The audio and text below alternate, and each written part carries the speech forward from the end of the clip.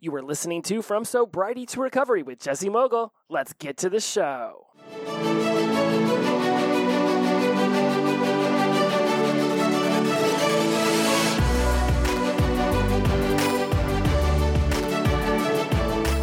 Welcome back to From Sobriety to Recovery. I am your host, Jesse Mogul. I am in addiction recovery. And as always, I'm thrilled to be here. It has been a fascinating couple of weeks for me as I launch myself into class number 2 for my master's degree in clinical mental health counseling. Say that many times fast. And the coolest part about this whole process, beyond the fact that when it's all said and done, I get to come out and be a counselor or a therapist is another way of saying it, is that the very first class is all about addiction. And so it's my wheelhouse. Well, so I thought. There are so many new things that I am learning and putting into my brain, and I've yet to completely put it together as an episode. But there are a lot of different models and theories and all this really cool stuff that I'm going to be bringing to you all shortly. And part of the process of Jesse Mogul, me, this person who's 47 years old and has been in addiction recovery for almost 7 years and going back to school, is remembering all the ways I was not happy about my behavior back in 1994 to 2006. And now I have this whole new amazing brain, this whole new amazing life. And this entire process is just absolutely fascinating to me. Like, from opening up the software to looking at the syllabus to preparing in advance to having it take me 3 hours to write a 200-word essay just 6 weeks ago to being able to do it now in under an hour. It's just mind-boggling, the neuroplasticity of the brain to take on new behaviors and figure out ways to effectively and efficiently accomplish them in a less amount of time. Like, I knew it was coming. I have been thinking about this and preparing for it and watching myself maneuver through all of these different steps to accomplish getting good grades, realizing that all along the way that my brain was building me new habits. So I was very mindful of how I was building the new habits and noticing whenever I would get these surges of emotions, when I got confused on how to find a particular article that the teacher referenced in the online software, or if I couldn't figure out how to in sentence citation some peer-reviewed journal article, like all of this stuff, very new. And at the same time, there's a familiarity to it because I learn a certain way, I communicate a certain way, I take in information a certain way. These processes have been habituated over years. So I'm a very visual learner at the same time that I enjoy a certain kind of music in the background. Oddly enough, I'm a huge fan of finding a song that has got a catchy little beat to it and then playing it for like 6 straight hours. And I'm not even joking about that. I was listening to my girlfriend play some country music the other day while we were cooking dinner, and she's a big fan of this guy named Luke Bryan. And those of you who are familiar with country music absolutely know who I'm talking about. Those of you not, just whatever genre of music you enjoy, imagine your favorite band in that one having 30 top hits. That's how popular this dude is. And he's got this song called Hunting, Fishing, and Loving Every Day. Now, I don't hunt, nor do I fish. I think fishing is a great way to ruin a perfectly good time standing in a river, watching water go by. And I haven't hunted since I was, living on our 50 acres of farmland back when I was a kid. So I don't hunt, nor do I fish, but I am loving every day. And this song is fantastic. So I listened to it yesterday. How many ever times you could listen to a 3 to 4 minute song over the course of 6 hours? That's how many times I listened to this song. I put it on my headphones, so my girlfriend wouldn't hear it playing throughout the house because I didn't want to ruin the song for her, because I knew I was going to listen to it so many times that it would drive her mad and she would never want to hear it again. And it's a very great song, and I didn't want to destroy it for her. So part of my learning process is listening to certain kinds of music, and it can be, again, be trance, it can be rock. It just depends on what I'm into that day. I happen to wake up, I was already humming the Hunting, Fishing, and Loving Every Day song. I went and found it, and that just became my song of the day. He's got another one called Sunburn, Sunrise, Sunset, Repeat. I think that's the title. Anyways, I listened to that for 3 straight hours this morning. So my point is, when I go to learn, I'm very visual, so I like to be able to have multiple ways of seeing the information.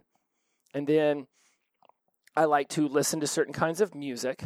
I like to have a certain auditory effect coming in. And then there's the kinesthetic aspect of it, meaning that, do I want to be holding the book, or do I want to be typing in my notes? Do I want to be copying and pasting?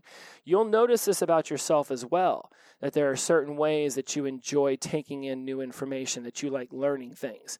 Some people want to see it being done. Some people just need to have it explained on how to do it. And other people actually want to get in there with their hands and do it themselves. Children are real obvious when it comes to this. Remember, maybe you remember this. I definitely remember this back in the day when somebody would get a new toy and I'd be like, "Ooh, let me see it." And I'd reach my hand out and they'd say some smart ass thing like, "You see with your eyes, not with your hands." But children are very kinesthetic. They want to touch things. They want to hold things because they're not familiar with as many items in their texture and their contours as we are as adults. So you'll notice this within children, that there are certain ones that you can just say, "Hey, watch what I do." Other ones want to hear you explain what you're doing. And other ones actually just want to follow along with you and do it as you go. And so keep that in mind. Anyways, a little fun sidebar. So I notice this stuff as I'm learning, and I'm really monitoring how I'm creating these new habits. And then all of this is going on as I realize that my other podcast, College Success Habits, which has been on hiatus now for a few months and will be coming back soon, that I wrote a book for that. And it was called The 7 Powerful Principles to Be Amazing in Life.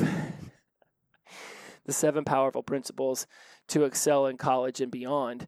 And as I'm now becoming a student again, and now I suppose I have been a student now for going on almost 7 weeks, I started noticing how I'm utilizing the principles I talked about in that book on a regular basis and how much more obvious they are to me because I'm in the middle of this transition from not being a student to being a student.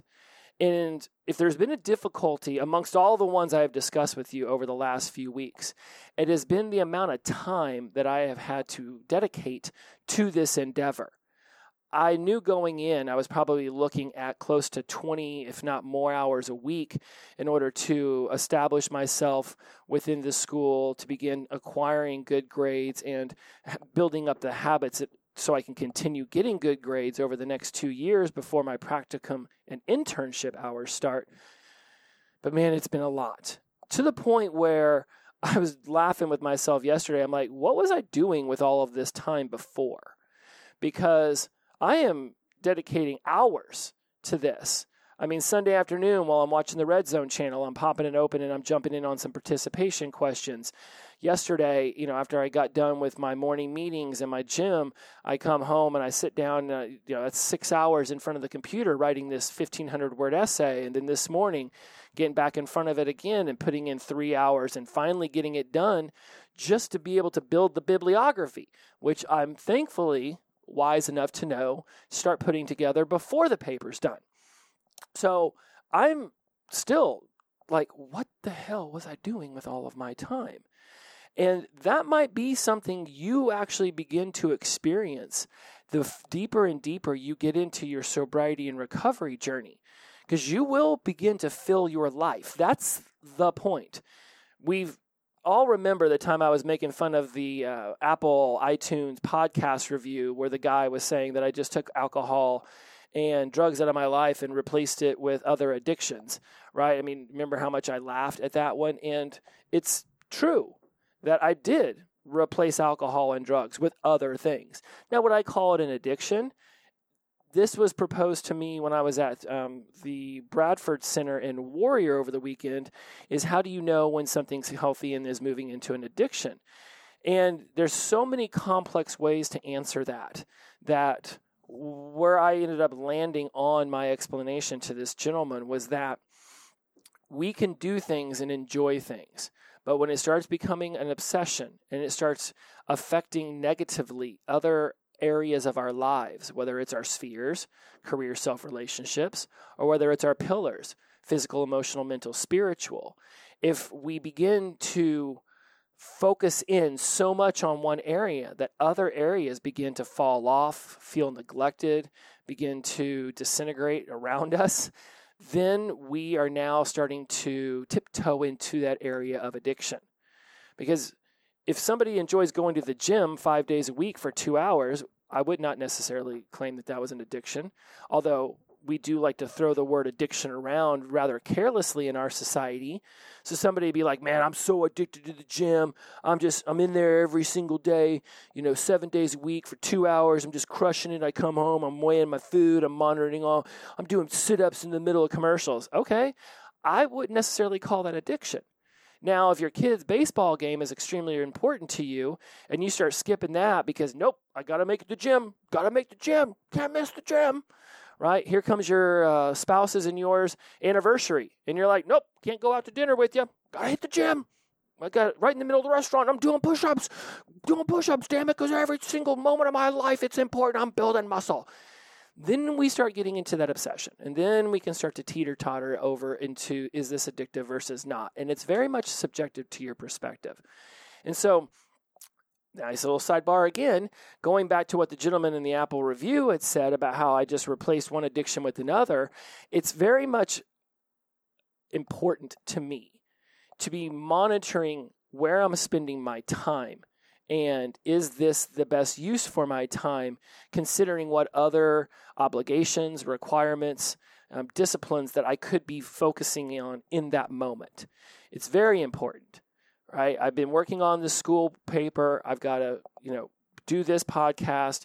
I work with another company called American Contingency. We help people get prepared for natural and man-made disasters. I host their podcast. That needs to be done. Didn't get done last night, totally spaced it out, focusing on schoolwork. I mean, I even didn't watch Monday Night Football, and there was 2 games on. I recorded them and then went downstairs and had my little protein shake and my little protein bar dessert before it was time for bed, and I watched the 4th quarter of each of them at 1:30 in the morning because I wanted to feel like I was a part of it. My point is that I realized in the middle of this day, I've got a coaching session coming up and the podcast can be done. And I needed to get some steps and I wanted to go downstairs and spend some time with my girlfriend. It is important to learn balance. And it's not just up to you to decide if what you're doing is balanced because there's other people involved in your life. Now, if you're Tom Hanks's character in that movie Castaway, where he talks to a volleyball the whole time named Wilson, then sure, the only thing that you have a responsibility for every single day is making sure that the island doesn't figure out a way to kill you. And I suppose don't let Wilson fucking float away in the ocean because it seemed very traumatic. He's been your friend for years. Why would you just let him float away? My point being is we don't live on an island with a volleyball we've named Wilson. We live in a whole world where there are a lot of people involved in who we are and what we're doing. And yes, taking their opinions of our behaviors and having that decide what we do is not a healthy mechanism for a day-to-day acceleration of your sobriety and recovery. But at the same time, on a day-to-day basis, you want to be taking into account what these other people are experiencing when you are in their energy field, when you are around them. Because it just neglecting everybody in favor of what you want to do all the time, while I wouldn't necessarily label that selfish, it can be perceived as selfish if you're not discussing with the other people involved in your life why you're making the choices that you're making. Not in a way to defend the choices, but so that they know where you're at. Because a lot of people want to be supportive. And if, unfortunately, you're around a bunch of people who don't want to be supportive, or even one very important person who's not supportive, then yes, you will need to just figure out how you're going to navigate that relationship, because certainly that person has their own things that they're trying to accomplish. And nobody is doing anything against you. They're doing it for themselves. This is one of the principal laws of NLP, and I use laws with air quotes. It's just a presupposition that if you presuppose that nobody's doing anything against you, they're doing it for themselves, you will feel less like a victim and more empowered to step back and say, what need was that person looking to fulfill by this particular action? There's certainty, there's variety, there's love and connection, there's significance, there's contribution, there's personal growth. People are seeking to achieve need fulfillment in themselves, and it may look like they're attacking you. But if you go back to Don Miguel Ruiz's, the 4 agreements, is one of them is don't take things personally. When somebody says something that goes against a belief or an opinion of mine, I don't take it personally. I start listening for their model of the world, their point of view that helps me understand why they feel so strongly about this particular subject. Because there's a reason. They've got experiences with it. They've been affected by it. Something along the lines has caused them to plant their flag on this hill and say, I'm going to scream and holler my point until everybody knows how I stand on this topic. You hear it happen in important subjects like religion and politics and social justice issues. And I've even watched people get into humongous arguments over whether the writers and actors in Hollywood should have striked. Now, I have a pretty steadfast rule not to talk shit about how somebody makes their money or how much money they make doing the thing that they do, because we live in a capitalistic society, and, who am I to tell somebody not to go out there and get theirs? Now, if you're making money nefariously by, dumping oil in rivers or, doing something else that harms the planet at large, okay, I might want to have that conversation. But overall, I'm very steadfast on, hey, people will do what they do. If a football player can sign a $250 million contract, then by all means, allow him to do so. If it costs him, some of that level B and C talent on the team, or even having to watch his favorite running back get cut during the offseason, then that's just the business decision that the team made based off of the contract that the quarterback signed. It is what it is. We'll figure it out kind of mentality. I'm not going to get pissed off that I find out an actor is making $100 million on a movie. I got better things to worry about. Like, did I actually put a period behind the year in my bibliography? So, back to where I was going with all of that is that people will plant flags and they'll care about something, but they're doing it to fulfill a need within themselves. And it's important that you realize that nobody is trying to do anything against you. They're just doing it for themselves.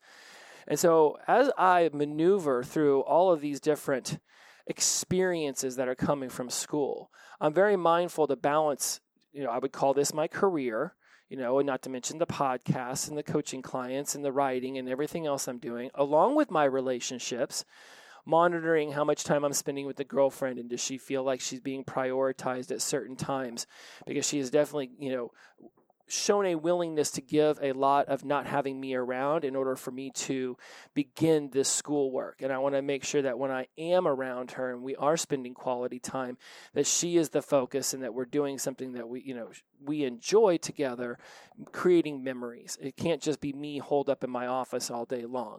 And then as far as myself goes, am I monitoring my, my food intake, my energy levels? Am I going to the gym because that's going to keep me pumped up and energized? Am I monitoring my self-care and my mental health?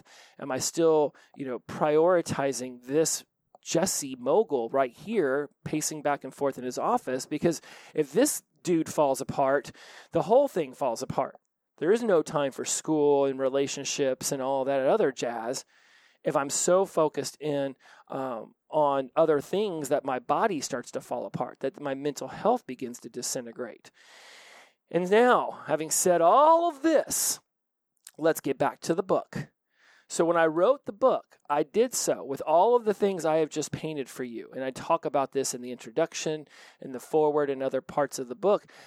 Because when somebody goes and takes on something new that's big, that can become all-encompassing, if we're not monitoring our internal self, our morals, our ethics, our values, our opinions, our beliefs, our principles, our habits, if we're not monitoring these things, our spirituality really, around these new endeavors, it can become all-consuming.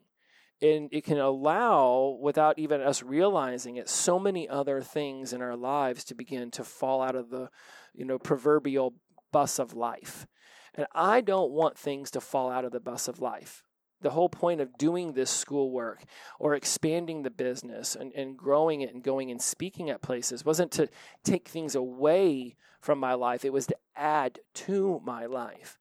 So when I wrote the book, The 7 Powerful Principles to Help You Excel in College and Beyond, it was with a definitive end point that when the college student or non-traditional student, anyone, honestly, as I'm getting ready to talk about the chapters and the principles, I want you to realize that if you go to Amazon or Barnes & Noble or Walmart, it's available everywhere, that the book could just as easily be for addiction recovery.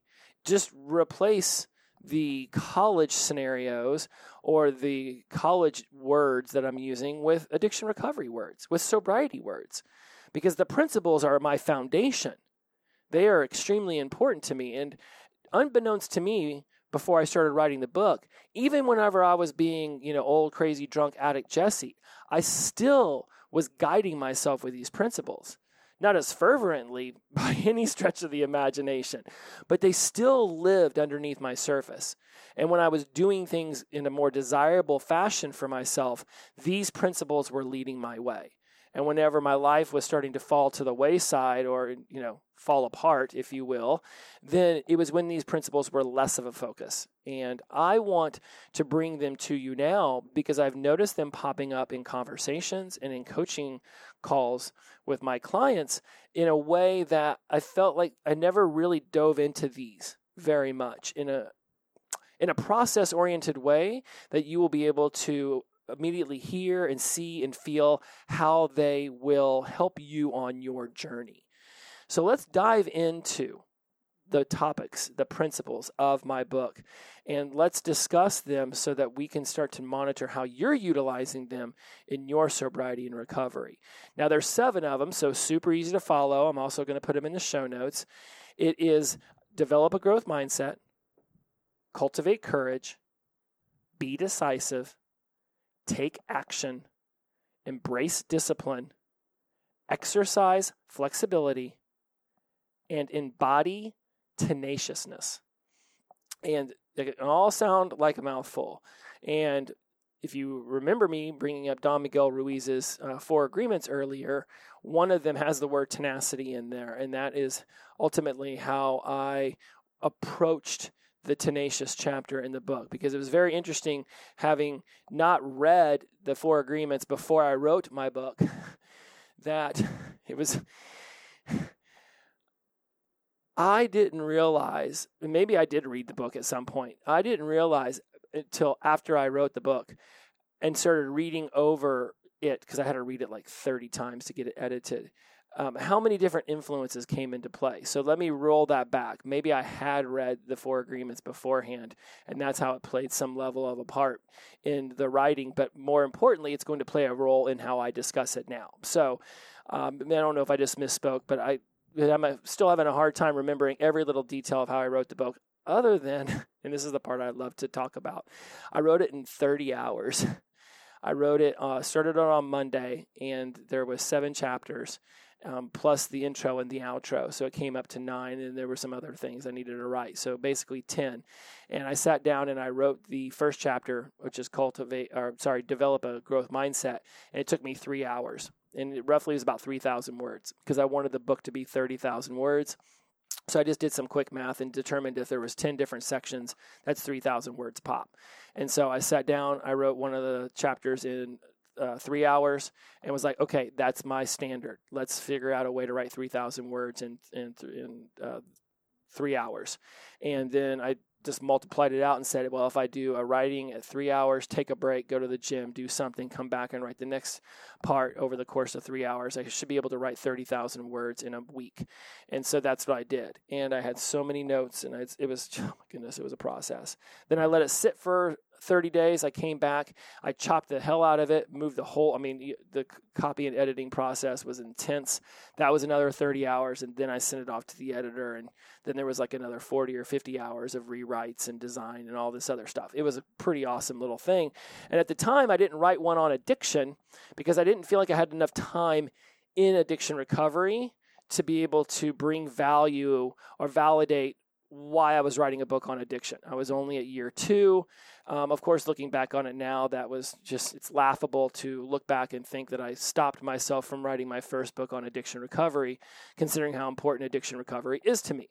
And I would love to have had an addiction recovery book I wrote in year 2 to look back upon to see how different it is I talk about things now. But that being said, I've got 200 and some episodes now to put into my next book. So, it is what it is. Time moves forward. So let's talk about developing a growth mindset. I very strategically targeted the word develop a growth mindset because this idea of developing brings out a sense of to start something, to experience it, to possess it. I thought about developing in the way a picture develops. I used to be a photography.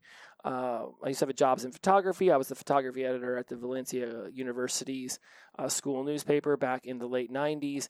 And I remember having to develop my own pictures. Yes, back in the day, digital wasn't easy to get a hold of. Those cameras were extremely expensive. So I used my old SLR, single lens release, whatever that stands for.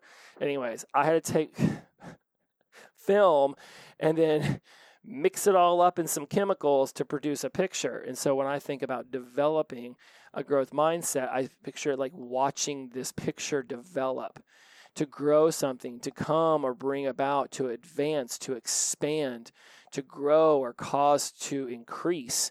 Also, we're going to get to cultivate courage here in a moment, but that very much has a gardening aspect to it. So it's sort of like we're going to develop this growth mindset, meaning that it's not something that there's ever an end point to. Having a growth mindset around one subject does not mean that you'll have it around all subjects. You might be very growth mindset oriented whenever it comes to your physical fitness, but you have more of a fixed mindset when it comes to your ability to do public speaking or to write. A growth mindset in one area of your life doesn't necessarily translate into every area of your life. There's a consistent working, and this is what we discuss when I use the word develop. We're developing it throughout every area of our life. So I can listen to somebody have a contrasting opinion to my own and realize that, okay, I can have a growth mindset. I can take this person's opinion in, realizing that they're not saying anything against me. They're saying it for themselves. I don't have to take it personally if it goes against what I'm saying, even if they're yelling and screaming or talking loud or talking over me. It is what it is. They are going to behave how they're going to behave. I can either choose to accept it or walk away from them. And oftentimes there's going to be behaviors displayed in front of you that you may not be necessarily thrilled about. You need to make decisions in that moment on walking away or staying involved and not taking things personally and having a growth mindset around the information being presented to you. Because in the end, you choose whether to have undesirable thoughts or undesirable feelings about things in your life, or you can choose to feel favorably and say, wow, look at this challenge. The life isn't of my villain. It's not trying to attack me. It's just challenging me. Not because life woke up today and said, hey, man, I think maybe we should fuck with Jesse a little bit. Yeah, I think we should. Yeah, let's see. We're going to stop him at all the red lights. We're going to take out the air in one of his tires. We're going to make sure that all the machines at the gym he wants to use are being occupied by people staring at their phones. Absolutely loving this. Ooh, maybe you could leave the refrigerator cracked so all of the food gets warmed. Yeah. All right. Let's send it out there, life. Let's do this up. Like, that's not what's happening. Life is just life. We're part of the human experience. So can I develop a growth mindset? Can I realize that Every opportunity that is presented to me is an opportunity to learn. What is the lesson that can be taken from this? Because there's a lesson in everything. One of the things we utilize in neurolinguistic programming is helping clients and people go back to negative associations, to undesirable memories and feelings and emotions and traumatic experiences, and seeing them from a different perspective. And from that different perspective, you can realize how many different things that you didn't notice or take away, or the lesson that was missed from that experience. And even in the worst of situations, no matter whatever has happened to you, you can always take a lesson like, hey, I persevered. I lived through that. Yeah, I may have utilized alcohol or drugs as a means of escaping from that memory, from not feeling into those emotions. But I kept my heartbeat going. I woke up and I did something that day. And it may have just been taking a shower or brushing your teeth, or hell, just sitting up and drinking a glass of water. The worst situation you can take a lesson from. Generally what I find is that the person persevered, that they figured it out. To necessarily get figured out in the most healthy way, that's a judgment statement. That's more of a thought rather than a fact. So when we're developing a growth mindset, we're harnessing the power of how can I take something from this, a lesson that will benefit me moving forward. And when it comes to the schoolwork that I'm doing, I go into it realizing I may not know everything about the Halo software or how to do bibliography pages or how to do research. But the more I do it, the more I will figure it out. And that's how we're going to move to cultivating courage. This idea of cultivating, to develop, right? We're going back to that word develop, to improve something, right? Whether it's a quality, a sentiment, a skill, we're giving special attention to courage. And courage is this ability to stand strong in the face of adversity. It's this idea that we can accomplish things, we can be things, we can do things, even in the face of fear or negative emotions, that we can move through them. Right? We think of courage as like this superhero, this person who faces difficulty or danger or pain. This idea of happening without fear, I don't believe that. And that's the part I really want to pepper down on right now, is I don't believe that courage is the absence of fear. I believe that courage is the ability to move forward in the face of the fear, to do something even when fear exists. I get extremely excited before I go and give speeches, presentations. Heck, I get nervous before I turn on the microphone for this show. But rather than seeing it as fear or, oh my goodness, I better not say the wrong thing, I might get canceled, I get excited as this is an opportunity for me to expand, for me to grow, for me to take information that I've learned from various sources and figure out ways to, not so succinctly, bring it to you all. Courage is not the lack of fear. It's moving forward even in spite of the fear. So when you develop a growth mindset, you realize that nothing about your abilities is fixed, that you can grow in so many infinite ways that it's beyond even explanation. I couldn't even come up with all the hypotheticals. There's nothing about you that's stuck in place. You're not stuck. You're standing still for sure, but you are not stuck. And this is where we're going to get to take action and all that in a minute. You'll see how these build upon each other. It's like a ladder you can climb to literally give yourself that internal empowerment that will move you forward. So now we're cultivating courage, this ability to make a decision, to take action, even in face of fear, negative emotions. Oh my goodness, what if I get humiliated? Or, oh, I've got shame, I've got jealousy, I've got guilt, I've got remorse, all of those things. Courage is, you know what? I'm going to put my feet on the ground and I'm going to fucking do this thing today. Because whatever was yesterday was yesterday. Yesterday is not who I am today. Today I get to make all new decisions. And I could just as easily be this version of myself today compared to that version of myself yesterday. And I'm going to do it by facing any negative emotion and saying, fuck you, negative emotion. What is it that you're here to teach me? Give me the lesson. Now let's move forward. And that's where we get into number 3, be decisive.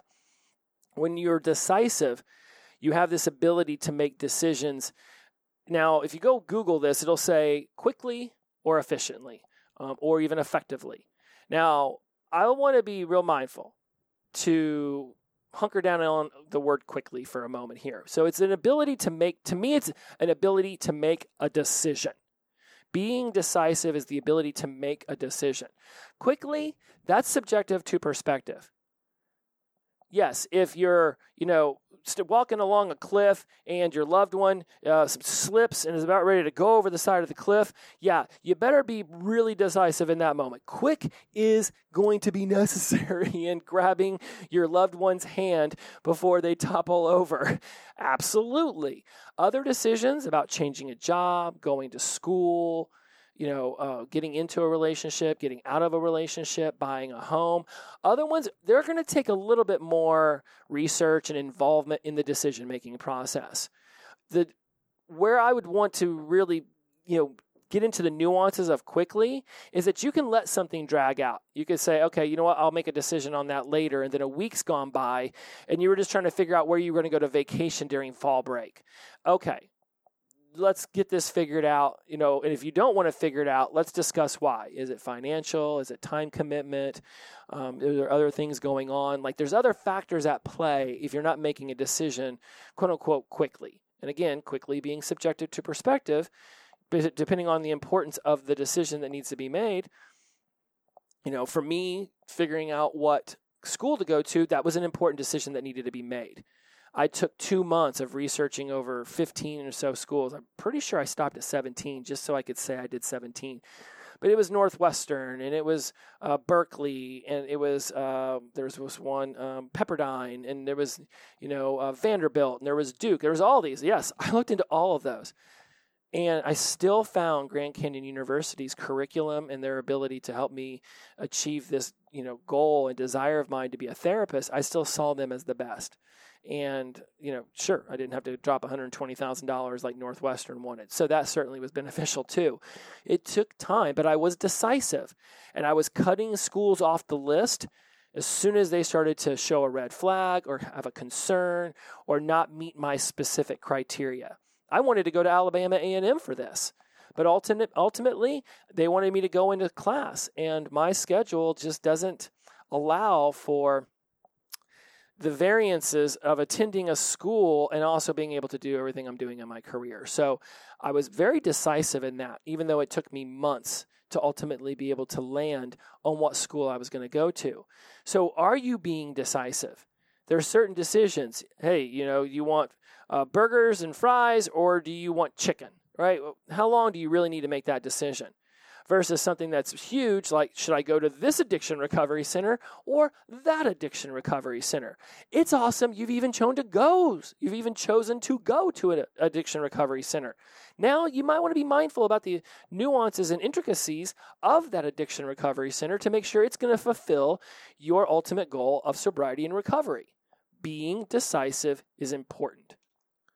So now we've covered being decisive, the ability to make a decision. Ultimately, it's just make a decision. Have you ever seen somebody with the wishy-washy? Oh, I don't know.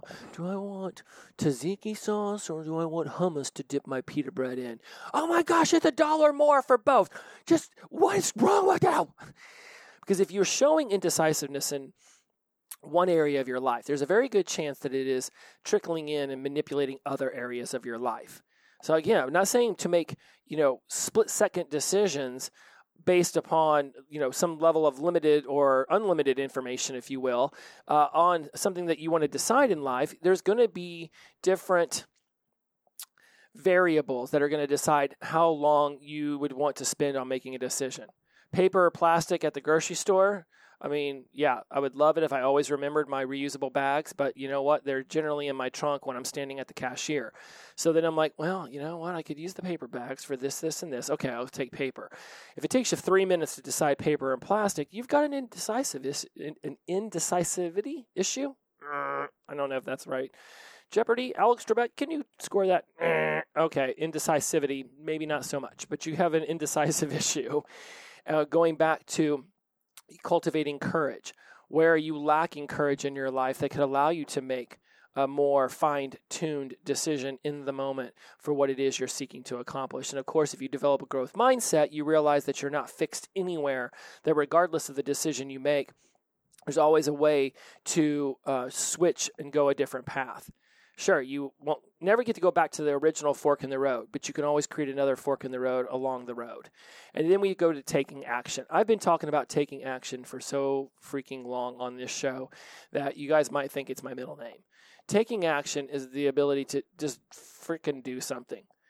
Literally, when I was going and pulling out definitions so I could sound super smart on the show, it came out to the fact or process of doing something, typically to achieve an aim. I'm like, it seems obvious that is the definition of action because it is what we do when we take actions, right? We have an aim and we take action on it. Where are you not taking action? Because a lot of us will say, okay, I know I can grow past this version of who I am. So I'm going to be courageous. I'm going to make this decision. We make the decision, and then what? Do we take action? Do we postpone the action? Do we procrastinate the action? Do we take a little bit of action and then somehow manipulate our way of thinking and saying, you know what, it's not really working for me, when in reality, we just didn't give it enough time, enough opportunity to change what it was we were seeking to change within ourselves? Because I see this happen so much, not just in myself, because I can look back at old addict Jesse and I'm like, yeah, I start taking action. I used to have what I call the 80-20 Jesse rule.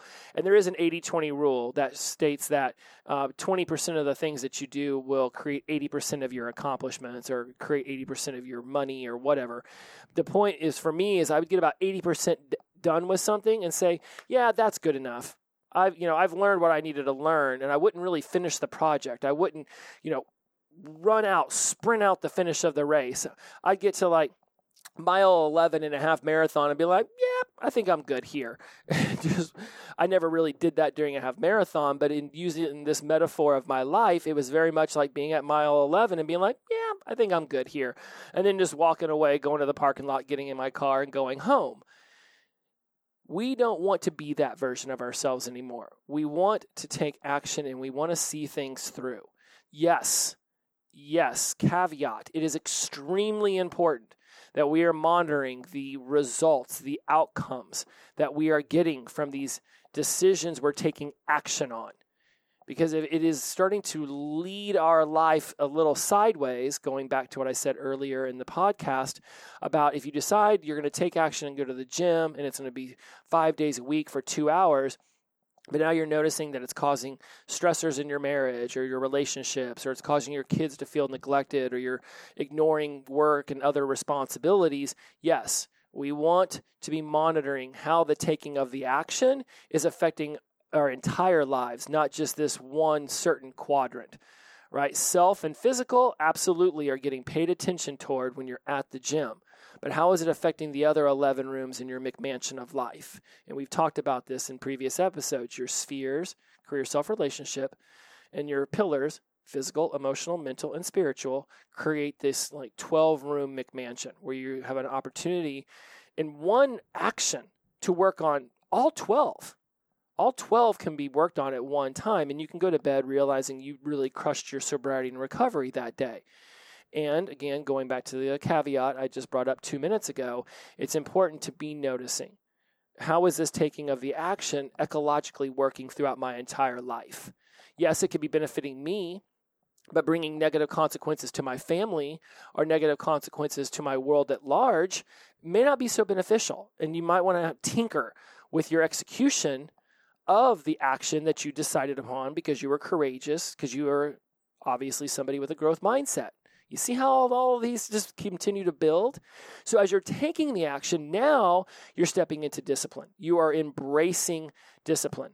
It's accepting and it's supporting this belief of the change, right? This practice of training people to obey rules, that's where you hear discipline utilized within the military construct or maybe within our police force and things of that nature.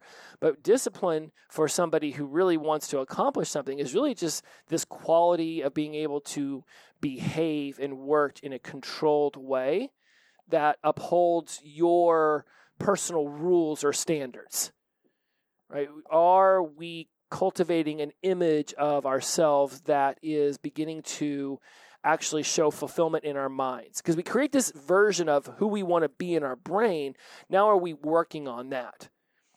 That's where we embrace this discipline, this following of a particular order so that we can achieve this goal that we've laid down. Because it's not something that you can just make a decision, start taking action and be like, yeah, I'll go to the gym whenever it feels good. Okay, well, there's going to be a lot of times during my day I'm not going to feel good. But if I've decided I'm going to the gym Monday, Wednesday, and Friday, it doesn't matter if I go at the same time or not. I know I've made the decision to go. So it's just a matter of when it's going to fit into my schedule. Oh, look, I've got some time between 10 and 12. Oh, don't have any time until 4 o'clock. Either way, I'm going to the gym. I've created that discipline. I follow that structure. Now, during my research for this, I came across something that talked about active discipline, reactive discipline, and proactive discipline. Now, I didn't put this in the book because I just found it today, but I thought, well, this would be fun to bring as an addendum to the book, is to add a little bit new flavor. So active discipline is doing what you need to in that very moment in order to achieve X kind of outcome. Right? That might be eating a healthy meal, limiting distractions while I'm trying to study, or exercising. And part of this is being just paraphrased from this article I found. Right? So active discipline is what you're doing in that moment to maintain the decision that you've already made to take action. And then this discipline is doing that thing consistently. Right? Sometimes we can feel like I'm not in the mood to go to the gym, but I know that I generally feel better after the gym. So active discipline would be saying, nope, I said I was going to the gym, and that's me going to the gym. Whereas reactive discipline would be your reactive. So think about when we talk about reactive, response is like a grounded, emotionally action versus reactive whenever you're emotionally triggered. So here, reactive discipline is discussing being able to control your thoughts and your behaviors when dealing with something unforeseen in the moment. So I might want to change this to response discipline because a reactive can be very emotional. Now, we're humans. Yes, we are. Yes, we are humans. So we're tending to go on that reactive side first. All right, that first few seconds when the emotional surge occurs, yes, we are just those little humans. I'm up pinch your little human cheek. We tend to be a little reactive. We have that little 3-year-old inside of us that just wants to scream for the candy bar and ask why all the time. Whenever you are being a part of the reactive or response discipline, it's in that moment choosing how to react or respond to something that you weren't planning for. We got flat tires. It could be your bathtub overflowing. It could be your key breaking in the lock. Here it even says locking your keys in the car. Okay, well, then maybe that's where I got lock and car and keys and everything. But it's like, in here, it's very interesting. It says, instead of complaining, you use these as opportunities to learn. Did this person write this blog? Having listened to my show, because personal responsibility is releasing, blaming, complaining, and making excuses and saying, okay, what can we do in the moment to move the needle forward? And then what can we learn from this situation? If I get a flat tire and my trunk is full of crap and it's hard to get the spare out and I let my AAA membership expire, then the lesson to be learned was think ahead about the potential pitfalls of not knowing what you do if you got a flat tire. But in the moment, complaining, oh, God, I can't believe this is happening. I got to go to the meeting. Blaming, you should have checked how full the trunk was full of crap. You should have made sure to renew the membership to AAA. I'm making excuses. Well, I would have renewed the membership to AAA, but I was just too busy watching fantasy football. So give me a break here. So reactive discipline is just understanding that there is a discipline that you can have in that reaction response to unforeseen circumstances. And then there's proactive discipline, which is where you're thinking ahead of potential issues that could occur and then doing something in advance so that you can feel as if you have a better control of that situation. In this same example with the tire, you could be proactive in your discipline by knowing that the spare has enough air in it and that it's easy to get out of the trunk. Bringing this to our sobriety and recovery, proactive discipline, if you were going to go to an event that could trigger your desire to drink, such as a party or a wedding or a sports bar to watch your favorite football team, proactive discipline would say that you've discussed with the people you're going what might happen if you feel triggered, if you feel activated and you have to leave, or or somebody you could call if you're feeling emotionally surged and you need somebody to talk it through with. That would be proactive discipline. Reactive discipline in this scenario could be that if somebody asks you a question about why you're sober or why you're in recovery, or they try to push a drink on you, or somebody spills their drink on you, or acts the fool in front of you, because that's what super drunk people do, how are you going to respond? How are you going to be? How are you just going to be in that moment? Who are you going to choose to be? That is a very reactive discipline. It's thinking about, how am I going to do this? And then when you are in that situation, choosing the more empowered, grounded version of you to respond to the people or respond to the situation. And then finishing with active discipline, that is just, each and every day waking up saying, I made this decision to take action on my sobriety recovery, and I'm actively showing my discipline each and every day by going to the gym or eating healthy or having emotionally vulnerable conversations so that I don't go back to the pitfalls that led me into addiction to begin with. Oh my goodness, this is amazing. How am I already almost at an hour? I do not mean to go so long. I swear I get into these thinking, I'm going to do this in 30 minutes. But then I've been told by y'all that you don't really care how long they are. So then my brain's like, dude, relax. Just go off. Just be Jesse. So we are developing a growth mindset. We're cultivating courage. We're being decisive. We're taking action. We're embracing discipline. Embracing is like giving it a hug. We're not trying to reject discipline. We're saying, you know what? Discipline is what's going to get me where I want to go, right? We are not what we say. We are what we do consistently each and every day. That's the standards of our habits. That's the standards of our principles. This is what's facilitating this newer version of us growing within ourselves. And now we're exercising flexibility. One of the most ingenious quotes I think I've ever heard, and I'm pretty sure that it was Mike Tyson, although it could have been Muhammad Ali. But the point is, the quote is, everybody has a plan until they're punched in the face. Life likes to punch us in the face sometimes. I don't think it wakes up saying, let's figure out ways to punch Jesse in the face. Shit just happens. My next door neighbor's house gets hit by lightning, right? They weren't like, oh, great, this is what I really wanted, right? Life just did what life does. I have no idea why lightning strikes where it strikes. I'm not a meteorologist. I just know that it hit their house. I feel blessed that it didn't hit ours, and I can have empathy that I wish it had to hit theirs. I can feel both at the same time. So when we're exercising flexibility, we're realizing that every decision that we make, every action that we take, and the discipline that we show or we plan for, that we think ahead upon, there's going to need to be some flexibility built into it. I think one of the generals who went over there and kicked some Nazi ass, I think he said that plans are worthless, but planning is priceless. You want to have a plan to flex off of. If you're just going through your day all willy-nilly, then that's really what it's going to feel like. And you might go to bed feeling like you didn't work on any of your spheres or your pillars, any of your McMansion rooms. And you're just like, man, I just feel like I sort of just went through the day. Like I was just a rubber ducky, you're the one, just floating along in the ocean, letting the tide take me where it wants to go.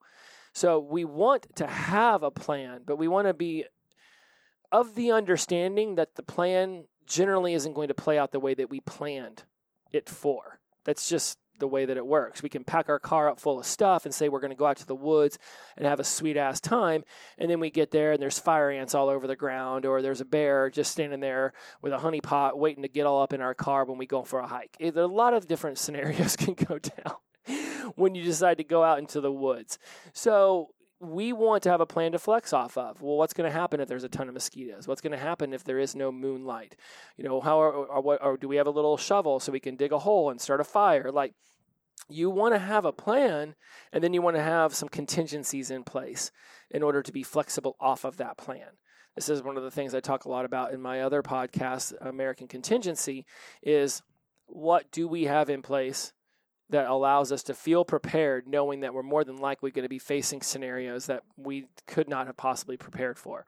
but there are about 20 or so items that if you've thought of these things in advance and have them in your possession, that any scenario is going to be immeasurably easier to work through, and easier being in air quotes, easier to work through than if you didn't have some of these items. So we want to be thinking about what contingencies we have in place. I made this plan to be sober, to go to these meetings, and now on the way there, I can't make it because there's construction and now I'm going to be late and they don't let late people in. There's a lot of different things within our own sobriety and recovery that we can be thinking about. Okay, I want to make a meeting every day for the first 90 days.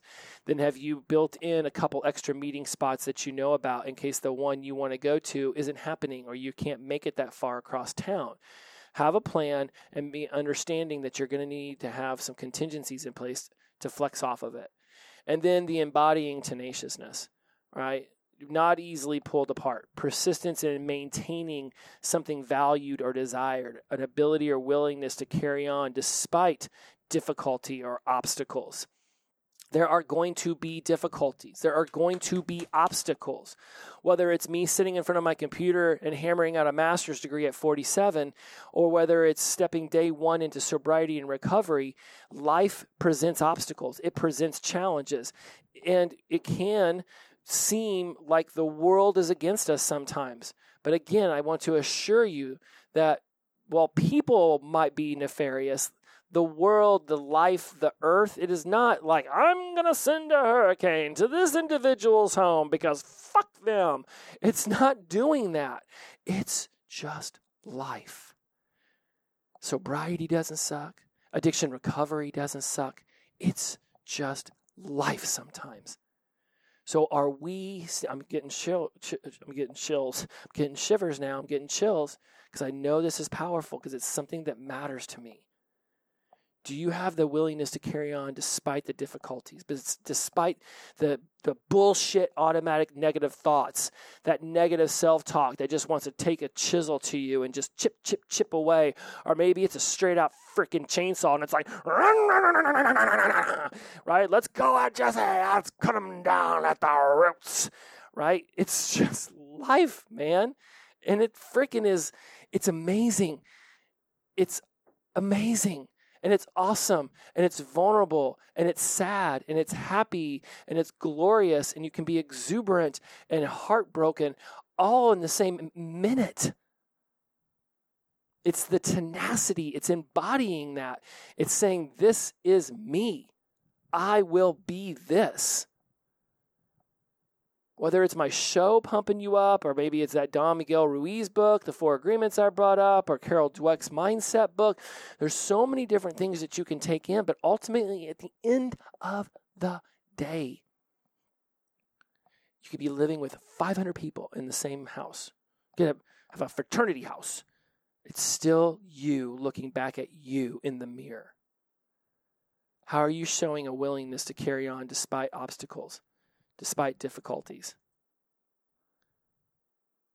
How are you pushing through and persevering? Because you're making these decisions in your head.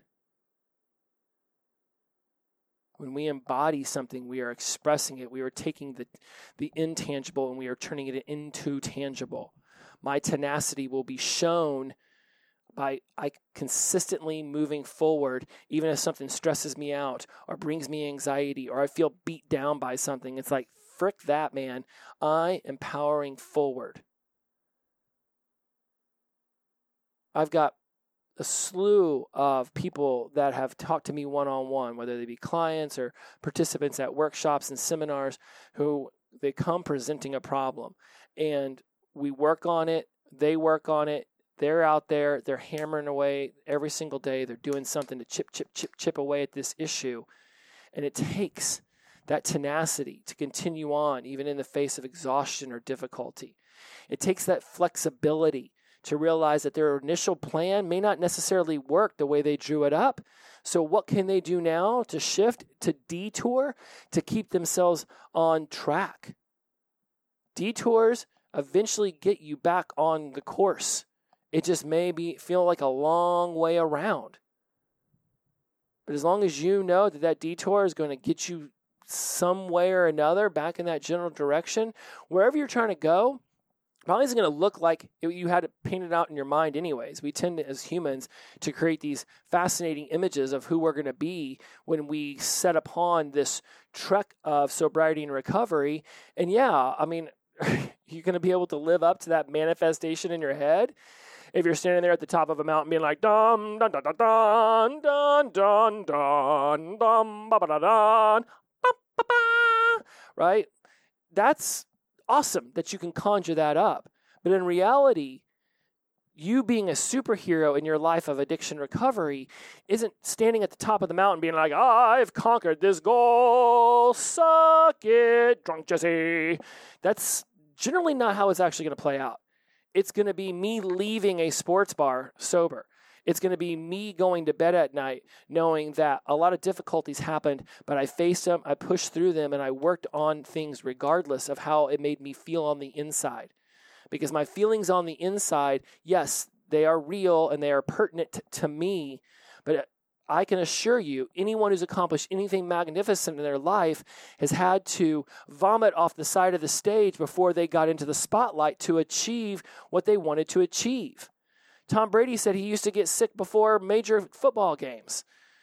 Michael Phelps was dealing with mental health issues and then went off to Beijing and won 7 gold medals. People are moving through their emotions and still taking action on the decisions they've made because feelings are fleeting.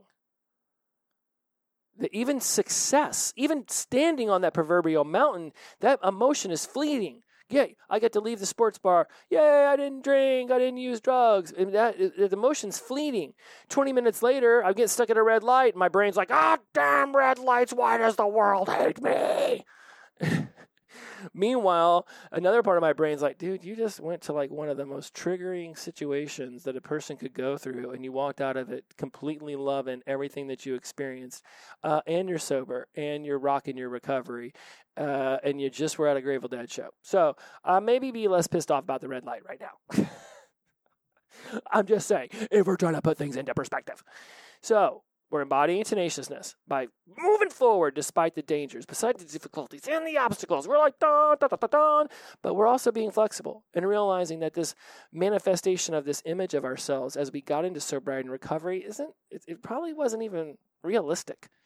I'm never going to find myself in a blue and red outfit, spandex type thing with a cape at the top of a mountain like I just conquered it. In reality, it's just getting in the car or laying down next to my loved one and saying, man, what a freaking day. Man, we did it. We did it. Let's close our eyes and let's see what the sunrise has for us tomorrow. Sometimes it's just another sunrise sober. That's fucking amazing, man. Some days it's just another sunrise sober. We're embracing that discipline that says in order to achieve these things that we are doing something for it each and every day. We are moving our needle forward. And we do that by taking this action. And we're saying, okay, I was decisive. I made this choice. I'm taking this action. I'm embracing this discipline. I'm exercising flexibility. And through all that, I'm embodying tenacity. And it's all built upon the foundation of cultivating courage and realizing that fear is inevitable. It is inevitable. A negative emotion is inevitable, but it does not have to seize us. It does not have to wrap its tentacles, its chain of despair around our neck and drag us down. We can say no. I feel like I want to be like, I will not go quietly into that night, right? What was the president in Independence Day? We will not allow these aliens to defeat civilization. We will not go quietly into the night. We will stand strong, right? And then dude flies the airplane up the spaceship's butt and like, a few freaking aliens, right? Like we cultivate the courage. Knowing that it's each and every day that we have made, since we've made that decision and we are taking action, that it makes us more and more and more courageous. And eventually we get so courageous in this one area, we're like, you know what? Yeah, this is pretty cool that I'm doing, going to meetings, but man, it'd be really cool to learn how to dance now. I've always wanted to dance so that me and my partner could go and do a really cool dance at a wedding or for our anniversary. Right? I never thought I could do that, but I got a growth mindset. I didn't think I could be sober either. But look at me, crushing sobriety. Maybe I should go to the Fred Astaire dance studio and see if they could teach me how to just want to cha-cha, just want to cha-cha, right? It's in developing of the growth mindset. As the foundation. That is the cement slab in our foundational house of sobriety and recovery, that we can begin to build these floors, these rooms of cultivating courage, of being decisive, of taking action, of embracing discipline, of exercising flexibility, of embodying tenaciousness. All of this is built upon this ideal, this principle, but we are not who we were yesterday. We are who we are choosing to be today. Everything is a choice. I want you to choose a growth mindset. It's not always going to be easy. Easy's for suckers, man.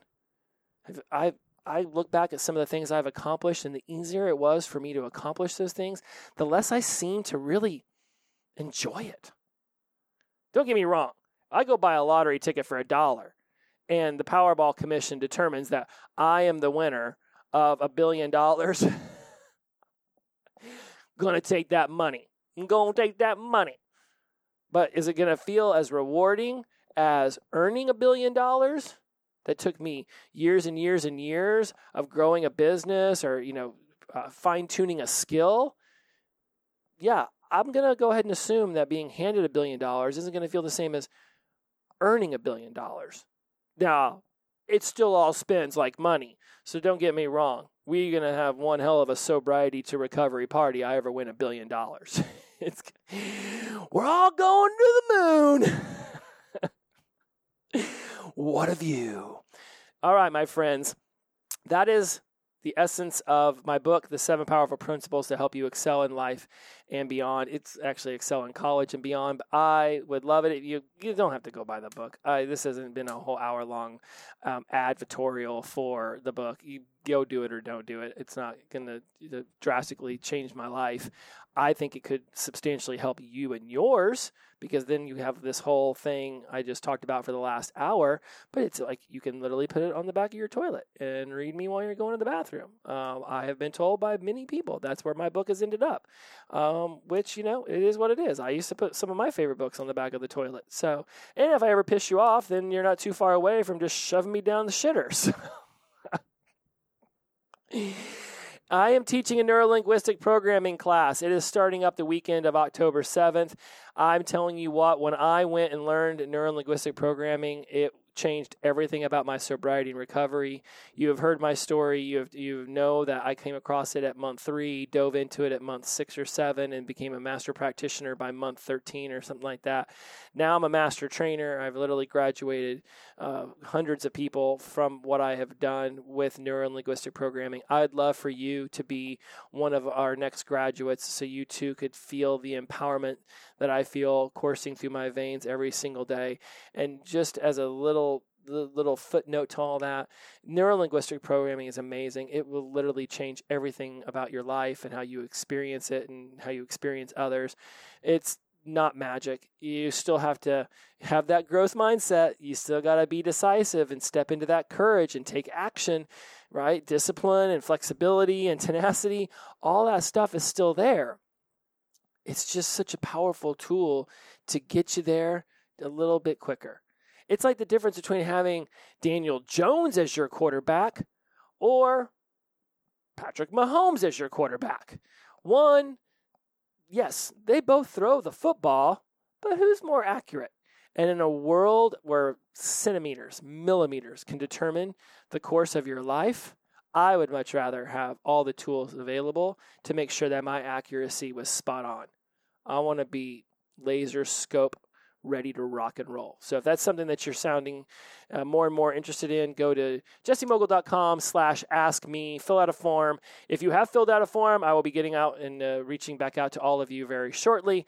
Aside from that, I hope you've enjoyed this episode. It is, again, another amazing one. Hour and 10 minutes. Way to go, dude. Way to go. One day I should just do like a marathon, 24 hour. Just never stop talking. Oh my goodness. Inclusivity over exclusivity. The power of positive energy, release, and flow. Every day is the best day of our lives when we wake up sober. Shout out to Sunshine. Shout out to Robert. Glow on. Be amazing. I feel like I missed something in there. Let's see. Inclusivity over exclusivity, the power of positive energy, release and flow. Every day is the best day of our lives when we wake up sober. Shout out to Sunshine. Shout out to Robert. Glow on. Yeah, I think that's about it. Just wanted to make sure because I got that discipline. All right, my friends. See you next week. Bye-bye.